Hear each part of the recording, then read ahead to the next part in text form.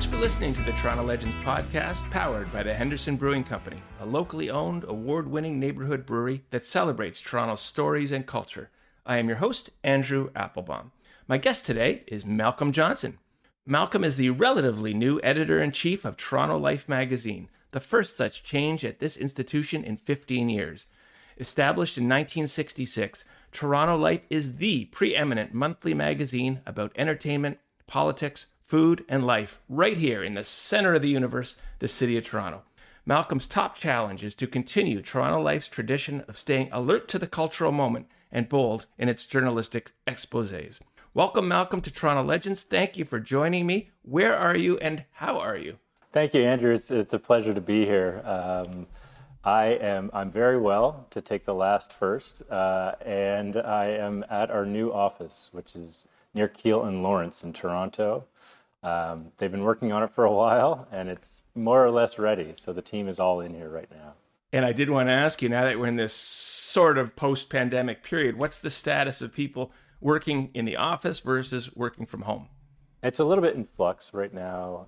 We're in the office every Thursday for the full day, and then people come in as needed. Some of them live closer to here. I live farther from here, but they could come in as they need it.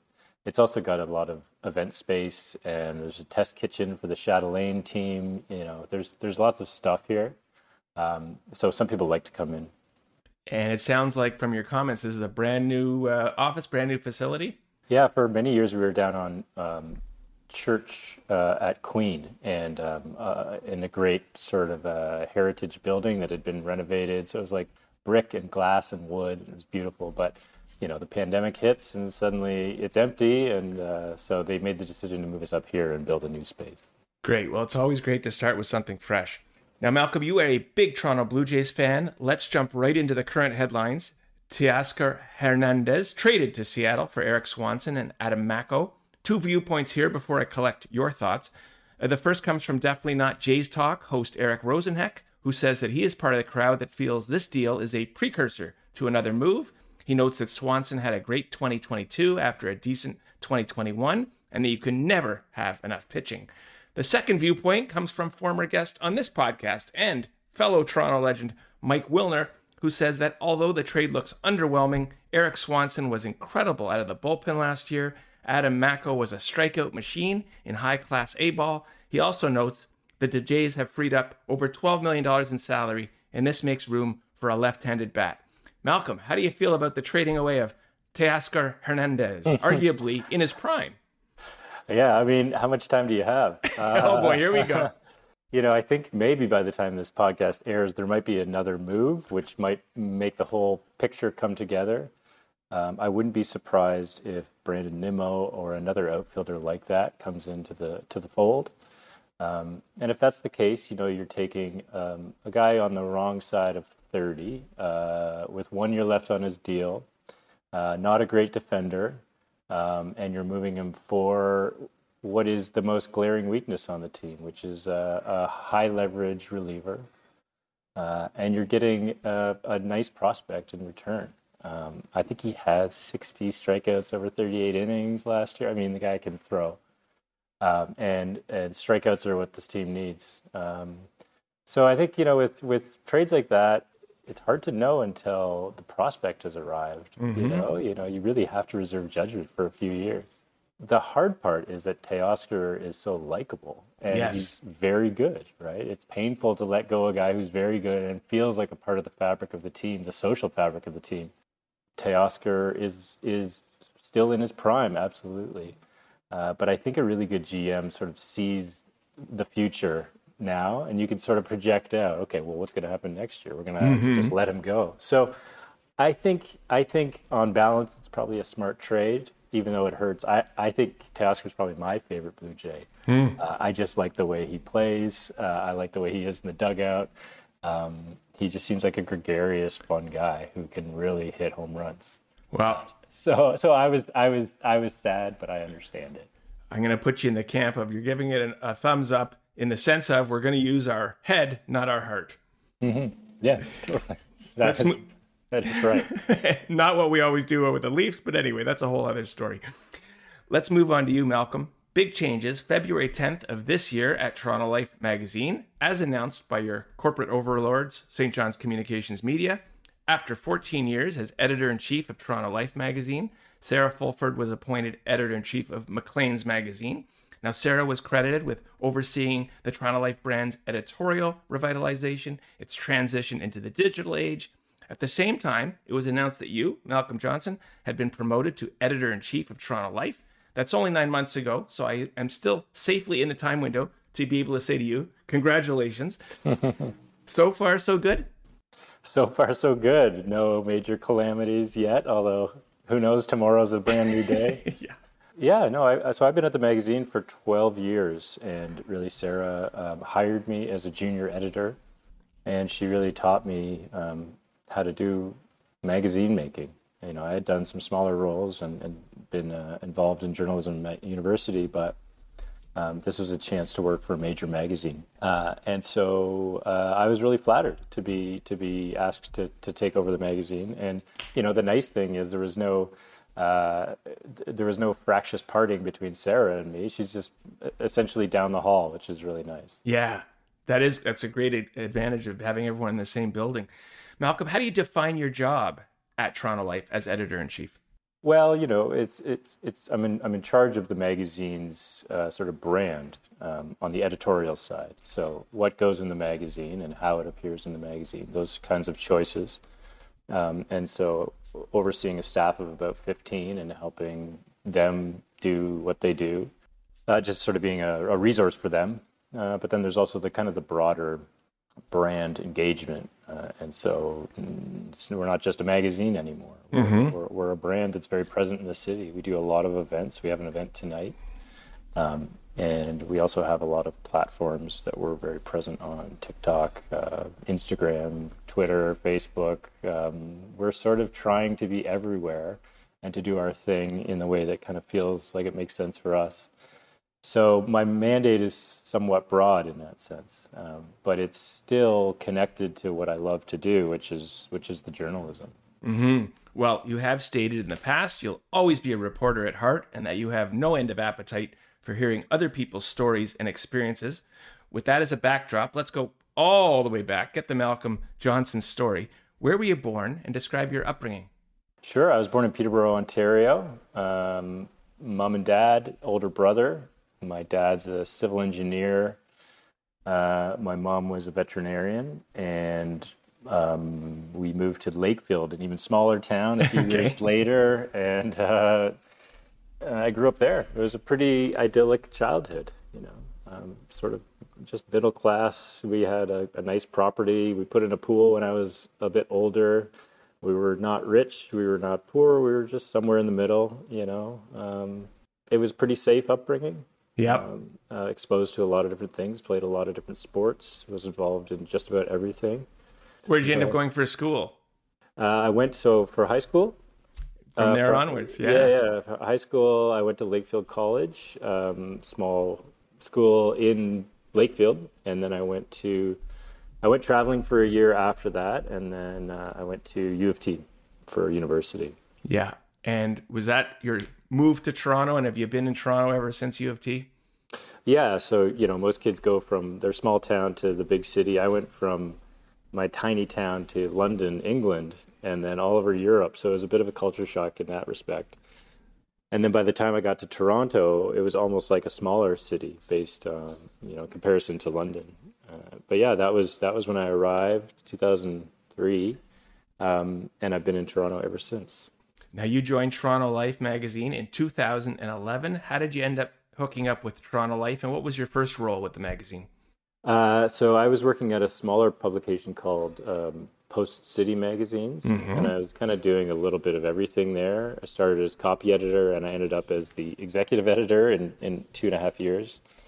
And I was enjoying what I was learning, but ready for something new. And I gave a call to a friend who I sort of knew through family at Toronto Life, and I wondered if they were hiring, or I even wondered if I should get out of the industry. I didn't really know. And the friend said that, in fact, they were hiring for the first time in 8 years or something, and I should apply.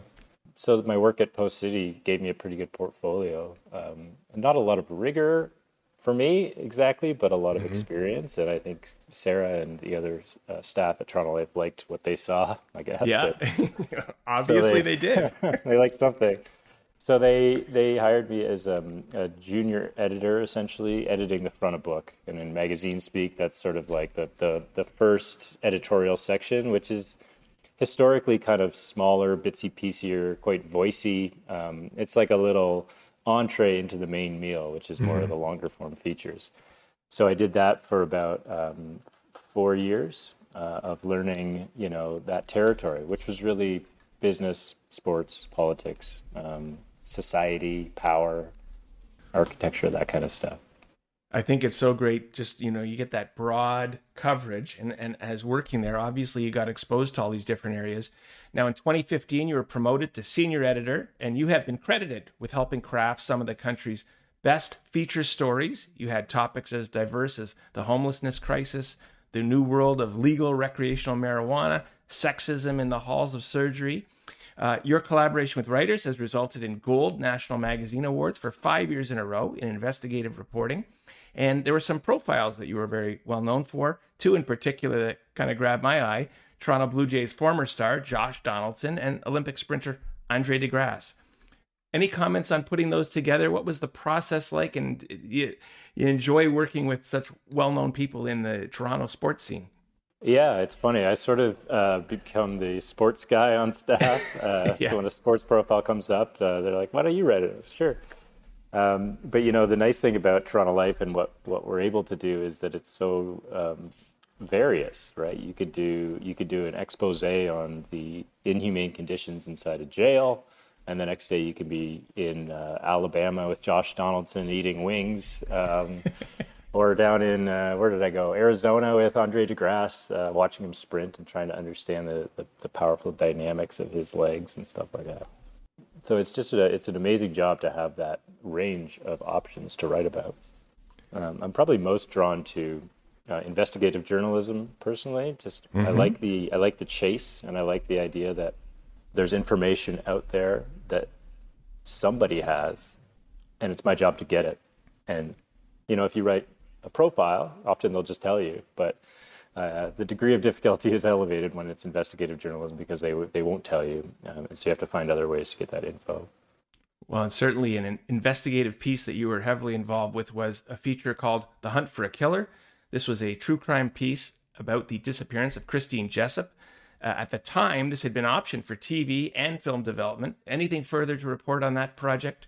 Yeah, so it has been optioned, and they're proceeding with vetting different companies who are interested in making it into a documentary. So that one, I don't know if all of your listeners know about the backstory on that one, but it's a pretty famous case from the 80s where a little 9-year-old girl went missing from outside her home in Queensville, Ontario, and there was a manhunt trying to figure out who did it. They couldn't figure it out. And then eventually the cops decided that the next door neighbor, Guy Paul Moran, had done it. And so they essentially set him up to take the fall. And he went to jail. And after 36 years, he was eventually exonerated by DNA, but they did not know who actually did the crime. And then 2 years ago, through this new form of investigative genetic research, they were able to figure out that it was, in fact, definitively not Guy Paul Moran, but instead this gentleman named Calvin Hoover. So I decided to tell the definitive story of that whole case because it was now finally finished.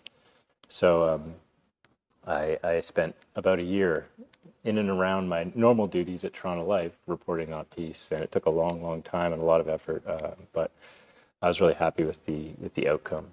And as you say, this is now going to be a documentary, and do you have any kind of timeline for when it might be available for people to see? Yeah, it's I can't say the companies that are interested, but it is looking promising. It is one of those cases that is probably Canada's most famous cold case. Mm-hmm. And I suspect that American audiences have no idea about this story. And it's got so many twists and turns over 36 years. So I have learned that things in TV and film sometimes go quite slow, and Yes. that's certainly the case here. But there is steady progress. And Guy Paul and I talk often on the phone just to check in. I was speaking to him yesterday, just to see where things are at. So he's keen to participate in this project too, and so it's exciting, but it's a little bit slow going. It's interesting that you say that. One perspective might be after everything he had to go through, he'd prefer not to talk about it anymore, not to hear about it anymore. But you say he's actually quite interested in seeing it move forward. Yeah, so Guy Paul had essentially sworn off the media because he had, some media treated him very well, but others really contributed to the tarnishing of his reputation. And so, for good reason, he decided that he wasn't going to talk to the media anymore. He was just going to go away and live his life after he was freed. So when I decided to take up the story, there was no guarantee he would speak to me either. I reached out to his lawyer, and his lawyer said, Guy Paul doesn't talk to the media. And I said, well, can I just write an email that makes my case? And then he said, yeah, go nuts. So I wrote a very long email, gave it many passes over, refined it, and made sure it really spoke from the heart. And I explained what I wanted to do, what I wanted to write, what I thought of his case, what I thought of justice in Ontario, and so on. I sent that, and I waited, and then his lawyer got back to me and said, Guy Paul was impressed by your letter, and it's not a no. I said, oh, okay. Oh, not a no is good. Yeah. It doesn't sound like a yes exactly. It's not a no. They said he just needs some time. And I thought, okay, yeah, no problem. I can give him time, like a week or 2 weeks. And I said, how long do you need? And he said, 6 months. Oh, boy. So I put it on the back burner, and then 6 months later, my phone rang, and it was Guy Paul. And so off we went. Yeah. Wow. Well, as you say, you got to build a relationship, and I guess the relationships take time. They do, yeah. You can't do effective journalism without access to people, and you can't get access to people without building a genuine relationship with them based on trust. And so we went slowly, and I met with them, and we had a good rapport, and I would say we're friends now. Like I say, we talk often. Yeah. Well, one thing that's interesting, Malcolm, is, as you have said, investigative reporting and being a reporter is kind of at your core. But with your new role, you've had to take on some managerial responsibilities, business responsibilities. So tell us a little about St. Joseph Communications. The media group is one of their divisions. Would you describe is Chatelaine, Maclean's, and Toronto Life its core titles? Yeah, there's also fashion. There's also Quill and Choir, Ottawa Magazine, Canadian Business, 7 or 8 titles all told. Is each title a business in and of itself, in its own silo? And how much does St. Joseph Communications get involved with kind of your daily work? Each one is its own brand. It's all the editors report to the same person, so I wouldn't describe it as its own business exactly. There are many different areas of the St. Joseph Media business. It's a printing company. There's a lot of, like, a content studio. There's a lot of things they do, but on the media side, we're all one business with various brands. Our owner and ownership does not get involved with editorial, which is really nice. They trust us to do our thing, and so there's a lot of trust there. Hey Toronto, a West Coast IPA is a great idea when the days are getting shorter and the air a bit colder. Take in the aromas of brown sugar and savor the blend of pine, citrus, and earthy cereal in Henderson Brewing's Escape Art West Coast IPA. Available now at their tap room and retail store at 128A Sterling Road along the West Toronto Rail Path, or order now at hendersonbrewing.com. Henderson Brewing and the Toronto Legends Podcast, a great local partnership. I think more than any other media brand, Toronto Life really at its core has to understand what Toronto is, what Toronto's about. But there is a perhaps not uncommon observation amongst a casual Torontonian. Toronto Life represents the rich, the elite. It's not for me, the everyday resident of this city. How would you respond to that? Is Toronto Life for everybody? Oh, absolutely. I think, the truth of what we do is that it is a little bit of everything. And I think sometimes people don't like one thing or another and decide that's all what we do. But if you look at our magazine, if you look at our online coverage, we'll do everything from the most expensive place to eat in the city to a series on how to get the best meals under $10 in Weston. We do everything. we do, our next cover story is all about rental rage, how crazy it is out there for people to get a decent rental, and there's incredible housing insecurity, and it is a huge problem. And so we'll cover that, but we don't cover that exclusively. And I think that's maybe where the disconnect comes in. We'll cover that with the same rigor and attention. We'll cover, the new $7 million place that's just opened up with the cashmere everything. Yeah. It's just how we approach the city. The city is many things, and we try to cover all those many things. But I hold no grudges to anybody that thinks it's for the rich. There's many people with many different opinions, and you sort of respect all of them. Now, we love on this podcast to go behind the scenes, see how the sausage gets made. It's November 2022 as we record this. How far forward are you focused, Malcolm? Like, what month edition are you working on now? Yeah, our December issue just came out. So that is our kind of our year-end look back at the year that's passed, and we do most influential Torontonians cover. So this year, that was our number one was Simu Liu, who is the amazing, incredible Simu Liu, Mr. Everywhere. So he did a great feature interview with us. Sat down with our writer Sarah List for a long time, and she produced a really nice long form profile. He participated in some social media stuff with some video with us, and we did a great cover shoot. Then we did the other 49 incredible people who make up, the most influential kind of core of the city this year. So that one is on newsstand now. Right now, the team is working hard away at our January issue, but we're also working on February and March at the same time. And then in general terms, we have a lot of stuff plotted out for the rest of the year. But often what we do is we'll move it around, right? So this piece isn't coming in time. Usually with respect to the features, this is that, there's been a source backed out, or there's a legal problem, or we're just not sure, or the writing's not quite where we need it to be. And so we'll move it to another month, and then you got to move something up or invent something new. So that's a constant challenge that is true of every publication anywhere. Yeah. But in general sense, we are working many months ahead all the time. And do you enjoy that kind of balancing and rebalancing act, that the constant, nothing's set, everything's always kind of in motion? Do you like that, or do you find it stressful? It's certainly exciting. The constant challenge for a monthly magazine is to feel current, even though you're planning far ahead. And those are sort of opposing tensions. How do you plan the year ahead when you don't know what's going to happen?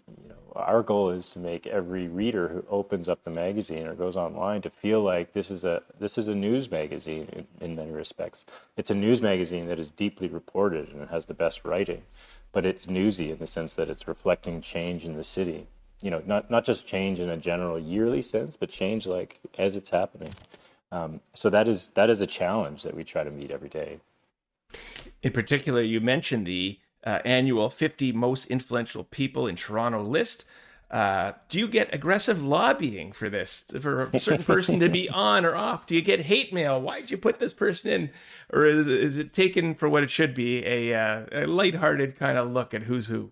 Do we get lobbying? Yes, we do. You do? You know what? I don't mind it. If somebody can make a convincing case, then I'm not against putting them in. It doesn't have to be our discovery. Often PR people will be like, when does that list come out? Or like December issue. They're like, when's your deadline? We're like, well, anytime now. And then they send something in and make the case for their CEO. And I have no problem reviewing it and say, yeah, that is actually a really compelling case. Let's put him or her on the long list, and then we'll debate the merits of that sort of pitch. Do we get hate mail? Yeah, we do. Yes. We do. People are opinionated, and people feel like if it's not their person that they would have picked, then it is inherently wrong, and they want to tell us. And I mean, sometimes we say, yeah, that is a good pick, and we should keep an eye on that person for next year. Or sometimes they'll point out something, there weren't enough people from this sector, or it's not diverse enough, and those are totally valid. That's totally valid feedback as well. And so we'll take that into account. I mean, we don't think that we're sitting on high, decreeing influence. We are. We're open to feedback all the time. And what's harder, Malcolm? Is it to rank the top 3, 1, 2, 3? Do you spend more time on that, or is it who's going to make 49 and 50 and who's left off at 51, 52. 1 to 15 is the hardest. Yeah. Well, I should say 1 is the hardest because it's got to check more boxes. But 1 to 15 is where the ranking is extremely important. After that, it's less, the difference between maybe like 16 and 18 or something. It gets a little easier to rank after that. But definitely 1 to 15 is the hard zone, definitely. Now, Malcolm, you talked a little about the transition in this new world order of print to digital. Now, I'm not on TikTok, but Toronto Life, you just alluded to, is on TikTok now. How do you leverage social media, and how do you manage this kind of transition, if you want to use that word, from print to digital? Yeah, totally. I mean, the way we look at it is that our content is stuff we're really proud of. We feel like we put a lot of work into our features especially, and we feel confident that if we get that content in front of the right people, they'll love it. And in this day and age, that is the challenge, distribution, right? How do you get your stuff out there?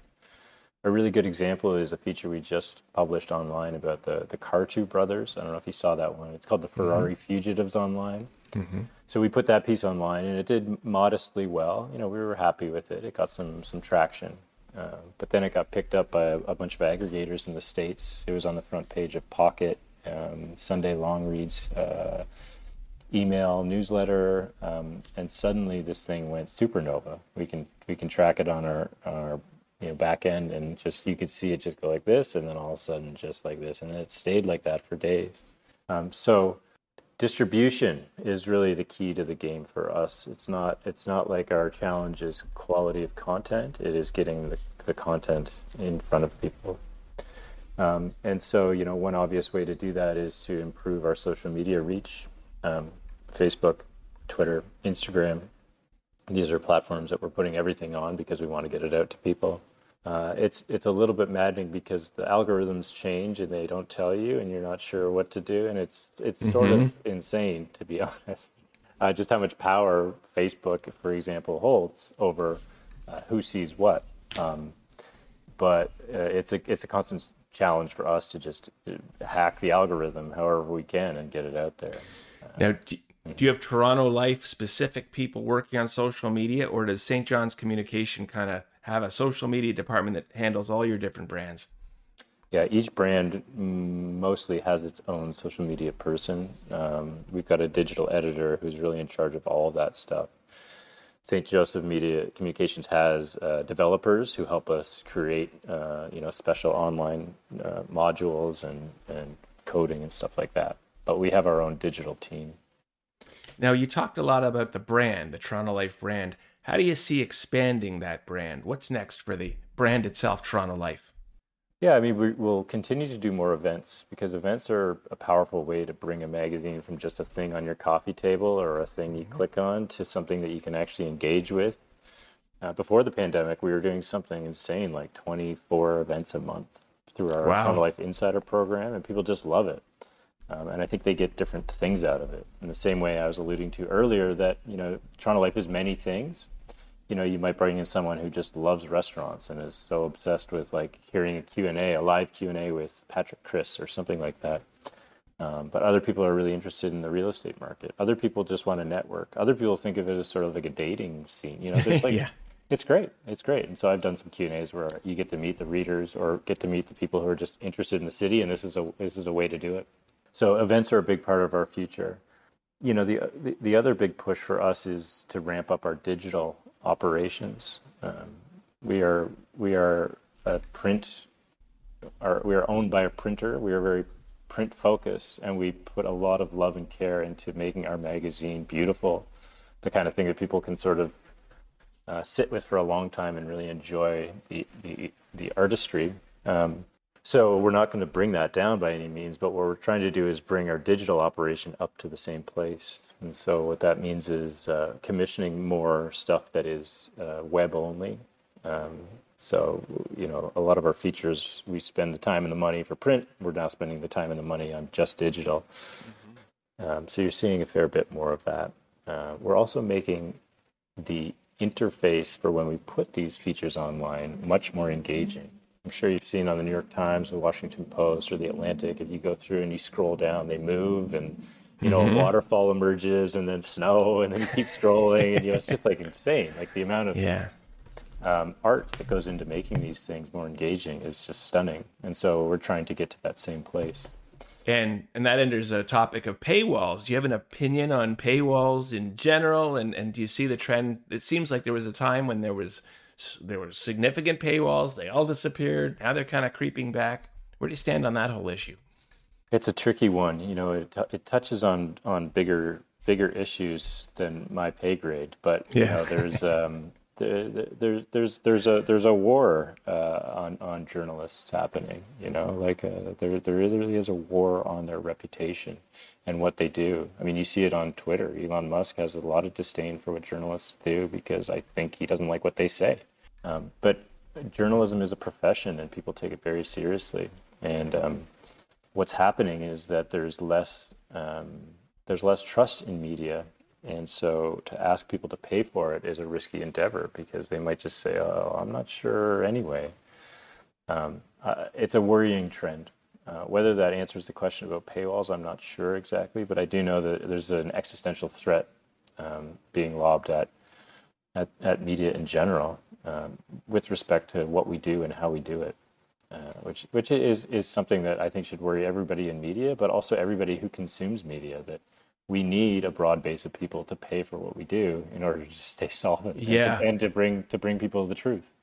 Well, we've seen how the quality of so many platforms has dropped when there's no money in it. I guess this is a question for the corporate office, so to speak, but has there ever been or will there ever be a Vancouver Life, Montreal Life? Could you extend the brand that way? Yeah, I don't know. That is a question for the corporate team. But certainly the more magazines, the more journalism, the merrier, in my opinion. We need more of it everywhere. And you talk a little about your Toronto Life Insiders program. I get the sense this is a way for you to build community. And how important is that to you to really connect with your individual readers? Oh, it's huge. It's huge. Living in a city, you can often feel like you are part of something, but it also can be a deeply alienating experience, right? You're surrounded by people, but often you feel anonymous and you're just sort of all these strangers around you, which is maybe the sort of dichotomy of city living, surrounded by people, yet sometimes feeling alone. So what I love about our Insider program is that it helps bring people together. That you can feel like there's sort of an anchor for your Toronto experience. And I think in a lot of ways, that's what Toronto Life can do for people. It can do that through the magazine, just in the sense of we're helping people navigate the city, figure out the best places to go, the best experts, the best shoes to buy, the best secrets of parks to go to. I mean, we just try to do a little bit of everything to help readers. But then when you take that off the page and into the room, and you do an insider thing, then it feels very real. And so a lot of people have found community in our insider program, which is amazing. It is more important than ever. I'm Toronto born and bred, but I understand the feedback that you get when you're an adult moving to Toronto. It's not the easiest thing to get into the life, make friends, and certainly to have a community would I could see how that would appeal to so many people. You remind me, my wife, she's also from Peterborough, and when she went to med school, she came to Toronto to live with me, and she got on the subway, and it was her first week there, and she was on the subway reading the paper, and she finished a section, and she saw someone looking at her, and so she offered the paper to him. Like, do you want to read it? And he said, "You're not from here, are you?" She said, "No, I'm not." But it's funny that, like, why not? Why can't you share your paper with someone? I sort of am charmed by the idea of small town living in a big city. Like, why shouldn't it be that way? Yeah. Well, you and I, or your wife and I, will bring it back because I'm laughing because that's what I do. I go to the diner and I grab somebody's or I pass mine on. That's right. I want to ask you about the New Yorker. Are you a big fan? And I don't know if there's any relation between the way the New Yorker is set up and published and the way Toronto Life is set up and published. I don't know if there's any kind of connection, but are you a fan of the New Yorker, and how does that influence you or not? Yeah, absolutely. New Yorker is probably one of the standard bearers for magazine journalism. They have, I would say, probably the highest standards in terms of rigor when it comes to copy editing and language and editing. They have the best writers. they are different from us in many respects. I think they consider themselves more literary, a little, I don't want to want to characterize, but let's just say it's a great magazine. And Yeah. I, of course, I'm a big fan. Yeah, we steal lots of their DNA in lots of ways. I think magazines like Vanity Fair have a fair bit of influence on us as well. And then leading city magazines like New York Magazine, it's a terrific magazine as well. I think what we like to do is probably steal the best parts of each of those. I love New York Magazine's voice and sense of fun. I love the way that the New Yorker takes a very somber, serious look at important issues and can really deliver a definitive article on something. Vanity Fair has a lot of glamour and glitz, and sometimes that's beautiful. I mean, if you look at our Simu Liu cover, it's got that luster to it. Magazines are a very incestuous industry. We steal from each other all the time, but New Yorker absolutely is a big influence. As to how their business operates, I don't really know. I assume, you sort of assume that all the big magazines do it differently, but I think the truth is we all do it very similarly. Yeah. And you can see just on the business side of it, I noticed the cover price of the New Yorker continues to creep up, which is frankly the only way they're going to be able to fund the quality of work they do. Let's move on outside of the editorial office. Let's talk about you as a person growing up in Peterborough.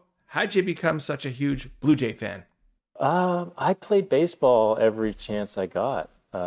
My dad wasn't a big, I mean, he played a little bit, but my brother and I are very close in age and we look very similar and we're sort of the same person. And whenever we could, we would go play baseball. I wanted to play for the Blue Jays when I was a kid and, that's all I did. And then I remember in '95, the strike happened and suddenly everything stopped. And I moved on to basketball. And basketball became my thing for many years. But then I don't think I ever really left baseball behind as my true sport. I do remember in university, I tried to do well in school. And so I actually did a blackout period where I did not watch sports. I didn't watch TV for almost all of university. And so when I talk to my friends and we talk, baseball trivia, if it's between like 4 years, I have no idea the answers because that was during my blackout. Wow, that's discipline. Yeah. A little gap in your knowledge of that sport. Were you a big enough fan that you would go down for spring training? Yeah, we went when I was a kid. We have grainy old video of Devon White hitting a first pitch over the outfield wall in Dunedin. And then there were years where I didn't go through my kind of teens. But then as a young man, I started to go with my friends pretty regularly down for like a boys trip. Yeah. Then I had kids and that sort of tapered off, but I'm headed back in March for another round of spring training. So I'm back. Excellent. Well, it's not only is a rite of spring, but it's a great excuse to get down to Florida and enjoy the Blue Jays in a smaller environment. Oh, it's awesome. It's one thing to go to the Sky Dome or the Rogers Center and see the players from afar, but when you're down there at whatever it's called now, TD Park or something, you can go right up to the fence and, at like the fourth inning when Vladdy's done, you just walk along and say something to him. So it's pretty neat. It is pretty neat. He'll never be more relaxed than then. Mm-hmm. Now, Malcolm, you once wrote an anti-money laundering textbook for bank workers. What did this experience confirm for you about your feelings for writing and for finance? Yeah, so that was my first job after university, and it was essentially in the wake of 9/11. Banks now had to be a little more rigorous about the rules regarding anti-money laundering. So, if somebody comes into the bank with a duffel bag full of $10,000 covered in white powder, that is bad. So my job was basically take legislation and turn it into something a little more digestible for bank employees. So it was fine, but it was also reminded me that I don't really want to be in the world of finance, even if it's kind of finance adjacent. It wasn't really my favorite thing. So, there is value in knowing what you don't want to do. Absolutely. That's how you find out. Now, you must get asked this daily. What is your advice for up-and-coming writers? To read a lot, you sort of find yourself stealing the style of different writers, and then that sort of becomes part of you, and then you move on to a different writer and you steal theirs, and then over time you kind of develop your own voice. To be curious, to trust yourself. A lot of great stories, they're not written in, signs with blinking lights that this is your story. It's just a little idea that you have, or it's something you thought about on the subway, or you see the same thing 3 times and you think maybe that's a story. That is how journalists come up with their stories. Like you have to be alert to those things, but you also have to trust yourself that if you're interested in it and you're noticing it, there's something there and you should pursue it. You got to dig. Yeah. You have to pick up the phone. People often just will email, and it's really, really easy to ignore emails. People do it all the time, but if you can call them, they're much less likely to dodge you. If you can go to their place of work or, ask them directly, knock on their door, they're probably going to say yes. And if they say no, then no problem. You just leave them alone. I mean, what changes we're talking about? Like, I get my kid's only 15, but I don't think she knows that the phone can make phone calls. And the thought of going up to someone's door, that would just be weird. So I wonder how this next cohort of young employees and young writers is going to react to this kind of practical advice. Yeah, totally. I mean, we have staff or interns, and their immediate impulse is just to email. And if they didn't hear back, you're like, did you call them? Like, no, I emailed. You're like, okay, we'll call them. Which I understand. This is like text is the way that kids operate, but it is not the way that you get somebody to talk to you. In your role and in your job, you get to meet some interesting people. I do have to ask you to drop some names. Have you had any interesting celebrity interactions in your time at Toronto Life? Oh, there's been so many Toronto celebrities that I can't even count them. The most sort of globally famous probably was Mark Wahlberg, who I interviewed. He was pretty fun. I have interviewed so many people over the years. I mean, a lot of politicians. But a lot of athletes. I mean, Josh Donaldson was a fun one. Andre DeGrasse, Milos Raonic. Gosh, the list is long. So long that I'm drawing a blank. I can't name any of them. Well, Malcolm, is there anyone who you met who really kind of blew you away, like where they were even better than you thought they would be? I remember Andre DeGrasse being so astounded by how fast and light he was. Obviously you expect it and you've seen him on TV, but then I went down to Arizona and he was filming a Gatorade commercial. And he was just doing light warm-up sprints. And I was just stunned by how, we see people run all the time. We know how to do it. It's pretty straightforward. Yeah. I've run myself. But then you watch Andre DeGrasse do it, and it's like he's floating. But he's also propelled by this insane motor that you can't see. And you're like, it sort of defied physics. So I remember being really stunned by just how fast and light and easy he seemed. That's one of those things you have to see in person. And it really blows you away. Yeah, and then I filmed it just so I'd have references for the piece. And I just remember even on the footage, it didn't really do it justice. You just have to be there. You have to see it. Now, one of the things you're famous for at Toronto Life is your eating and drinking guides and your dining guides. So you'd be the right guy to ask. But I want hidden gems here, Malcolm. Breakfast, lunch, dinner. Do you have a hidden gem? Maybe whether it's in your neighborhood or something you've discovered in the last little while. Anywhere you can recommend? So my wife and I went to Lake Inez, which is, where is it? It's on Girard near Coxwell. I don't know if you've been there, but it was wonderful. Small plates of, I don't even know the origin of the sort of cuisine. I don't think they try to pin it down. It's just sort of like indescribable, but delicious and very inventive and very fun. I loved the vibe of the room. It wasn't trying to be too, into itself. The servers were all very laid back, but very knowledgeable. The food was delicious. It wasn't insanely expensive. That was a real treat. We both left saying we'll definitely be back. That's pretty good. Yeah, that one was really fun. Let me think here. My favorite lunch. Or even anywhere that grabbed your attention that's kind of under the radar for Toronto, you'd say. There's a place on Danforth East it was really incredible. We went there, actually, Sarah Fulford and I, and two of my colleagues went there. It's beside the Wren. The name's just escaping me right now, but I can look it up if you want. But we went there, and it was just awesome.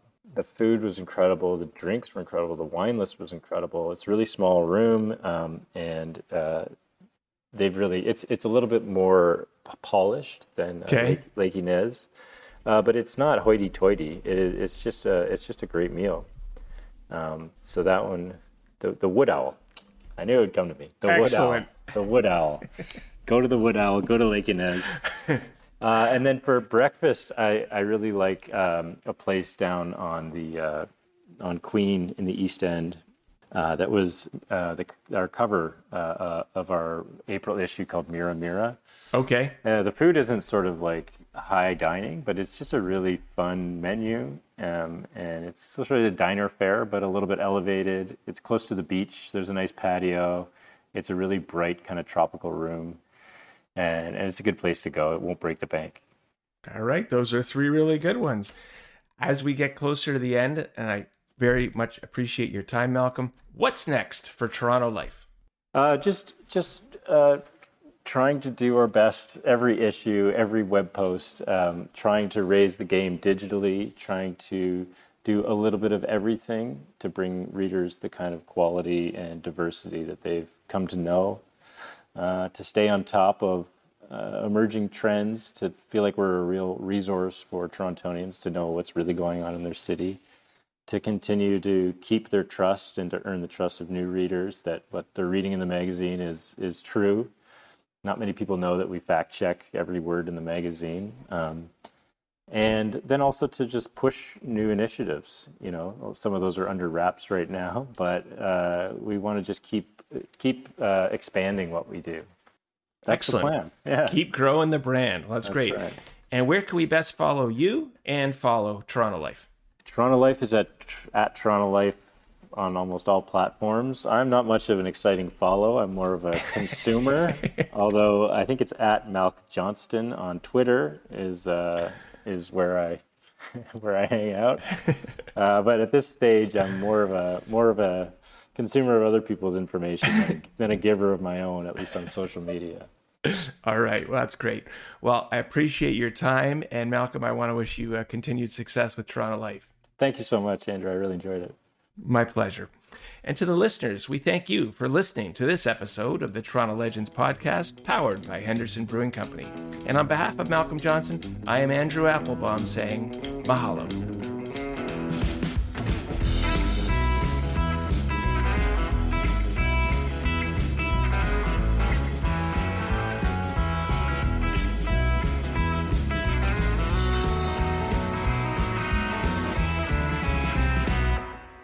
I'm Jeff Woods, and I'm shining a light on music and the rock stars who make it. He just was one of those people. He stood out. He was a magic guy. He really was a magic guy. We all have faults. He had the same amount of faults as we all had. This was before Led Zeppelin. Robert was full on. I mean, he was Led Zeppelin without the band behind him. He had the hair, the jeans, the whole thing, you know. And he was amazing. The Records and Rockstars podcast, heard around the world and yours to hear wherever you get podcasts. All the episodes from jeffwoodsradio.com.